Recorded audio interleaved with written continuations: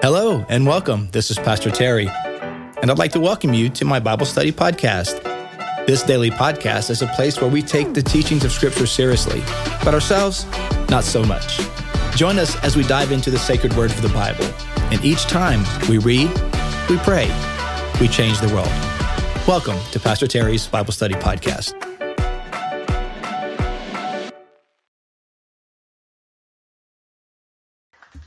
Well, hello, everyone. Happy Thursday, June the 15th. Welcome to the podcast today. So glad you are on. It is right here that we are the middle of June. Can you believe it? We are already in the middle of June. That's crazy. And we are in Romans chapter 2. So we began our journey through the book of Romans yesterday, and so we'll continue it. And so here's the thing, guys. So this will be I won't be live for a few weeks going on a cruise. But here's the cool thing. We're going to continue the podcast together because I have about a couple of years ago, we went through the book of Romans. And so what I've done is I have those posts ready, those podcasts ready for each day so that we can continue reading together. So just keep checking your podcast feed every day, and each day we'll have a new reading for that day. So tomorrow, Romans chapter 3, which is an awesome chapter. You do not want to miss that one. That's an awesome one. So we'll actually even have a podcast on Friday this week and all 5 days next week. So you probably won't even know that they're pre-recorded.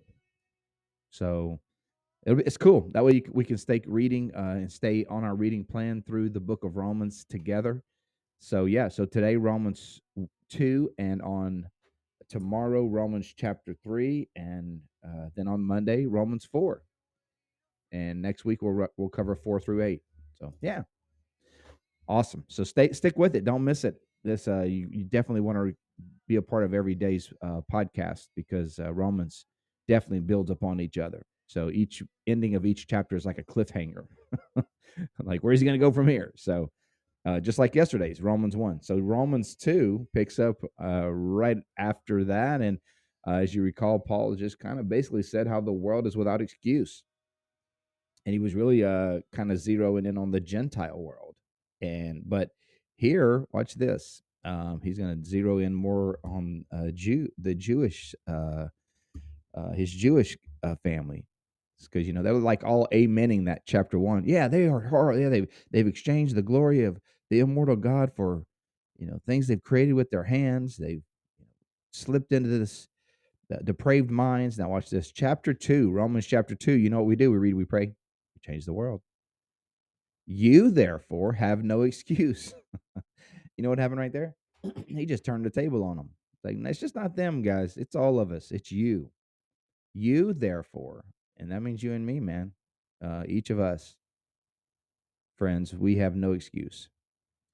You who pass judgment on someone else, for at whatever point you judge another, you are condemning yourself, because you who pass judgment do the same things. So we've all sinned and fallen short of the glory of God, right? And so when we judge other people about their sinfulness, it just further accentuates our own sinfulness. Now we know that God's judgment against those who do such things is based on truth. So when you, a mere human being, pass judgment on them and yet do the same things, do you think you will escape God's judgment? So what he's saying? He's saying God's judgment is based on truth. It's not based on any kind of preferential treatment. So if you're saying, amen, God's going to judge that sinfulness, and yet you're doing the same thing, do you think it's because God loves you more that he won't judge you? No, God's judgment is based on truth. It's not based on personality. It's not based on preference. It's not based on bias. It's based on truth. Or do you show contempt for the riches of his kindness, forbearance, and patience, not really realizing that God's kindness is intended to lead you to repentance? That's a great verse, man. God's kindness is intended to lead you to repentance. That's what God's kindness, the goal of God's kindness is to lead us to repentance. The forbearance, the patience, the goodness, the graciousness of God. You look back over your life, all the things you've done against the will and the purposes of God, his kindness towards you and towards me, um, were a means to repentance. They were used to bring us to repentance. But because of your stubbornness and because of your unrepentant heart, you are storing up wrath against yourselves for the day of God's wrath, when his righteous judgment will be revealed. Stubbornness, refusing to repent, refusing to acknowledge God, refusing to turn our hearts towards God. That's the human condition. Paul is laying out the human condition, that we have stubborn hearts, we have unrepentant hearts. Verse 6, God will repay each person according to what they have done. To those who, by persistence in doing good, seek glory, honor, and immortality, he will give eternal life. But for those who are self-seeking and who reject the truth and follow evil, there will be wrath and anger. So God is the impartial judge. God is a righteous judge. So to those who seek glory, honor, and immortality, he'll give eternal life. But to those who are self-seeking and reject the truth and are persistent and determined to follow evil, there will be wrath and anger. I mean, we don't talk a lot about that, right? I mean, most of the time we don't want to talk about the wrath and anger of God, but that's the other side of a loving God. That's the other side of justice. If there's no punishment, there's no justice. If there's no consequence for doing evil, then there is ultimately no justice. And here Paul is laying out very clearly that there will be. God is a God of justice. He is a righteous God, and he executes righteous judgment. And so those who pursue righteousness will find a God of grace and will find eternal life. Those who are stubborn and continue to follow evil, they will find the wrath and justice of God. Verse 9, therefore there will be trouble and distress for every human being who does evil, first for the Jew, then for the Gentile. But glory, honor, and peace for everyone who does good, first for the Jew and then for the Gentile. For God does not show favoritism. That's Paul's case here. He's showing that Jew and Gentile alike are accountable before God. Verse 12, all who sin apart from the law will also perish apart from the law, and all who sin under the law will be judged by the law. Gentiles are those who have sinned outside they don't have the law. They didn't have the Torah, but they sinned outside the law, so they're going to perish outside the law because they didn't even remember from verse 1. Chapter 1. They ignored the divine qualities, the divine nature of God that has been revealed to every human being through His creation. But those who have the law, who haven't even have a more elaborate description and revelation of who God is, they will be judged under the law because they too have turned away. For God does not show favoritism. All who sin, I read that, verse 12. For it is not those who hear the law who are righteous in God's sight, but it is those who obey the law who will be declared righteous. So he's really driving home the Jewish to his Jewish audience here, right? Like, don't think just because you have the law that makes you holy. Just don't think just because you own a Bible doesn't mean you're holy. Just because your grandpa was a Christian or a pastor or a missionary doesn't mean you're a Christian. Just because your spouse or loved one loves Jesus doesn't mean Jesus knows who you are. Doesn't mean you have a relationship with him. So here's saying it's not just having the law, but it's obeying the law. Indeed, when Gentiles who do not have the law do by nature things required by the law, they are a law for themselves, even though they do not have the law. They show that the requirement of the law, that the requirements of the law are written on their hearts. Their consciences are also bearing witness, and their thoughts sometimes accusing them, and at other times even defending them. So they're going Gentiles who walk according to their conscience, are showing are obeying a sort of moral law.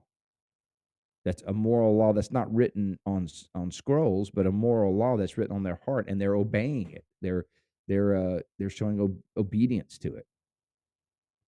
This will take place on the day when God judges the secrets through Christ Jesus, as my gospel declares. Now, verse 17. Now you, if you call yourself a Jew, if you rely on the law and boast in God, if you know his will and approve of what is superior because you are instructed by the law, if you are convinced that you are a guide for the blind, a light for those who are in the dark, an instructor of the foolish, a teacher of little children, because you have in the law the embodiment of knowledge and truth, you then who teach others, do you not teach yourselves? So it's like this whole litany of things are, things that Israel considered themselves. They could consider themselves a light to the blind, that they were instructors to the foolish, that they were intent they and in some sense they were supposed to be a light to the nations. But if you really embody that's what you're supposed to be doing and who you're supposed to be, um, you then who teach others, do you not teach yourselves? So you're teaching people what to do and what God says and what God is like, but you're not teaching yourself. You're not there's not a change happening in you. You who preach against stealing, do you steal? You who say that people should not commit adultery, do you commit adultery? You who abhor idols, do you rob temples? You who boast in the law, do you dishonor God by breaking the law?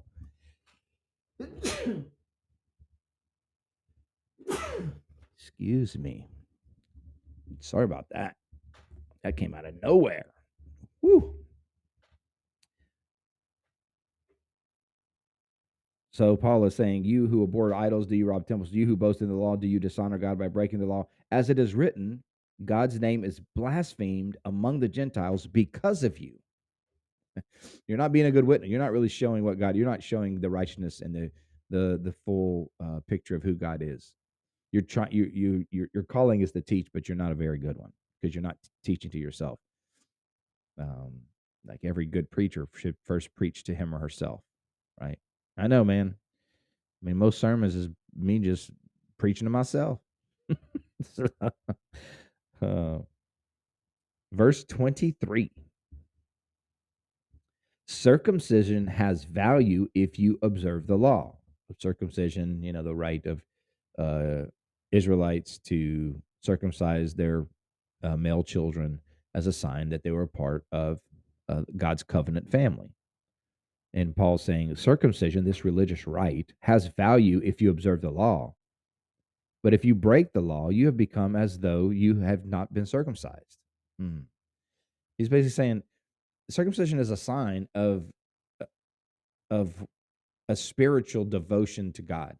But if you just the mere fact that to put in a Christian context, just the mere fact that you've been baptized, but if there's no outward devotion, if there's no I should say inward devotion, if there's no change in affections, a love for God, a desire to please God, an obedience to God, and you just say, "Oh yeah, but I was baptized when I was 12 at that youth camp," that doesn't matter.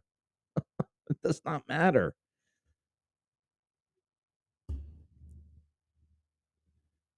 He's saying circumcision has value if you obey the law, but if you break the law, you have become as though you have not been circumcised.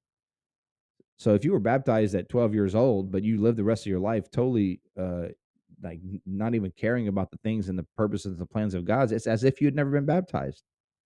So then, if those who are not circumcised keep the law's requirements, will they not be regarded as though they were circumcised? That was hard. That's hard for the Israelite ears to hear right there. Did you get what he said? He's like, and the converse is true as well.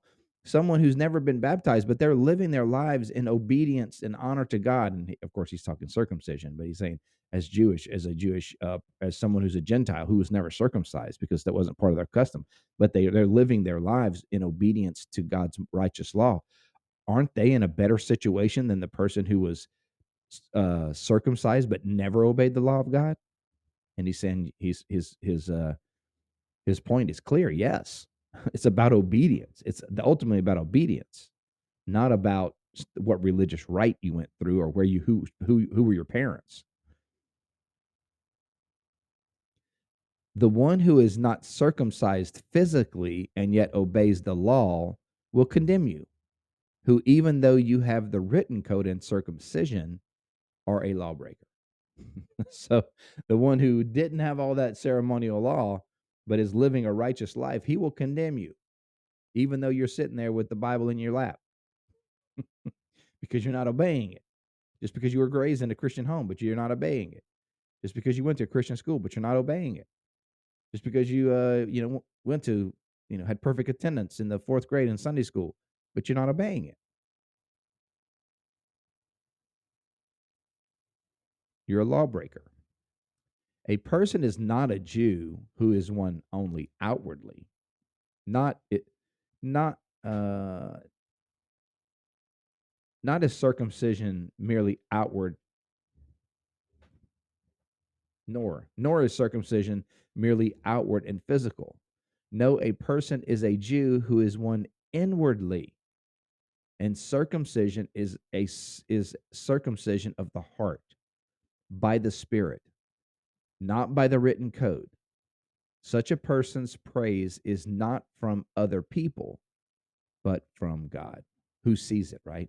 The idea is here that God looks at the heart, the circumcision of the heart, a devotion. So the idea of circumcision was to be set apart, right? There was a physical difference in the Israelites because of circumcision. I mean, use your imagination, right? Like, yeah, physically, there was a difference. You could identify an Israelite male physically by the way they looked. And Paul is saying, but what makes one righteous before God is not a physical outward distinction necessarily, but it's an inward spiritual distinction, that there's been a circumcision of the heart. People don't see that, but God does. What is a circumcision of the heart? It's a heart devoted to God. It's a heart set apart to God. And those come both in Jewish bodies and Gentile bodies. It's the heart that is set apart for God. Such person's praise is not from other people, but from God. Why? Because God sees it. Other people don't see it, but God sees it. The heart that's devoted to God. So here Paul has started to lay out the case that we are all kind of without excuse before God. That we all are disobedient, even those who were raised with the law. Like, no one's born saved, guys. Being born in a Christian home does not save you. You still have to come to a point of decision.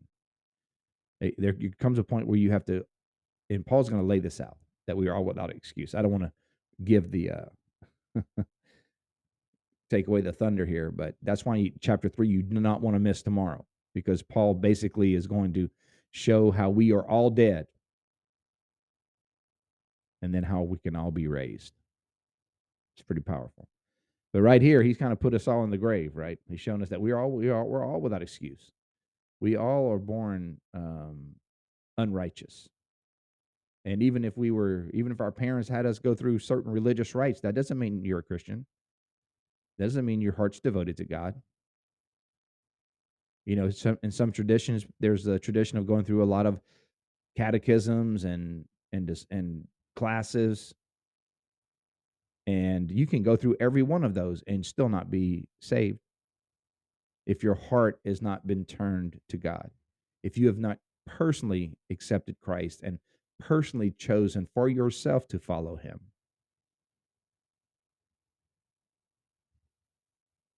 The benefit of being raised around it is you understand a lot more, but that sometimes that familiarity breeds neglect. You ever notice that? Sometimes the more you're around something, the more you tend to neglect it. And so I pray that that's not the case for any of us. I pray that our kids and our loved ones who are around our Christian influence acquire a desire to know God for themselves, that they desire to have a personal relationship with God. So, so as we wrap up today, hey, let's not just pray for ourselves. Let's pray for those who are born into our families and those in our communities who are around the truth, that they don't just have a familiarity with the truth, but they have a true devotion to it. Yeah. All right, you guys, let's pray. Lord, thank you so much for your holy word. Lord, we recognize that we are all without excuse. We all have been shown, whether we were raised in a Christian home or just shown through our moral conscience that you've given us, in many cases, what is right and what is wrong. And over and over, we have chosen the wrong. We've chosen to be stubborn and selfish. And so we acknowledge, God, that we need you, that we are not righteous on our own, but that we need you, a Savior. And God, we pray for our family members, our children, our grandchildren, those raised around Christian influence. Lord, that they would see through religion and they would see you, Jesus, your heart, your desire to have a relationship with them, and that they would devote themselves to you. God, we pray that our kids and our grandkids would come to a saving knowledge of Jesus and would have a personal relationship with you. Lord, thank you so much for your love and your grace. Thank you for my friends today. Pray you bless them, whatever special needs, concerns, situations they have going on in their lives. May you bless them and encourage them today. Thank you, God, so much for this time together. We give you thanks for it in Jesus' name. Amen. Amen. God bless you, my friends. Thanks so much for being on. Again, check your podcast tomorrow as well. There'll be a new podcast for Romans chapter 3. And then on Monday, we'll be jumping into Romans 4. So just stick with it every day, and we'll track through this powerful, powerful, transformative book together. Thank you for liking, subscribing, commenting, sharing this podcast. Really appreciate that. You guys have a fantastic day. We'll see you next time. Bye.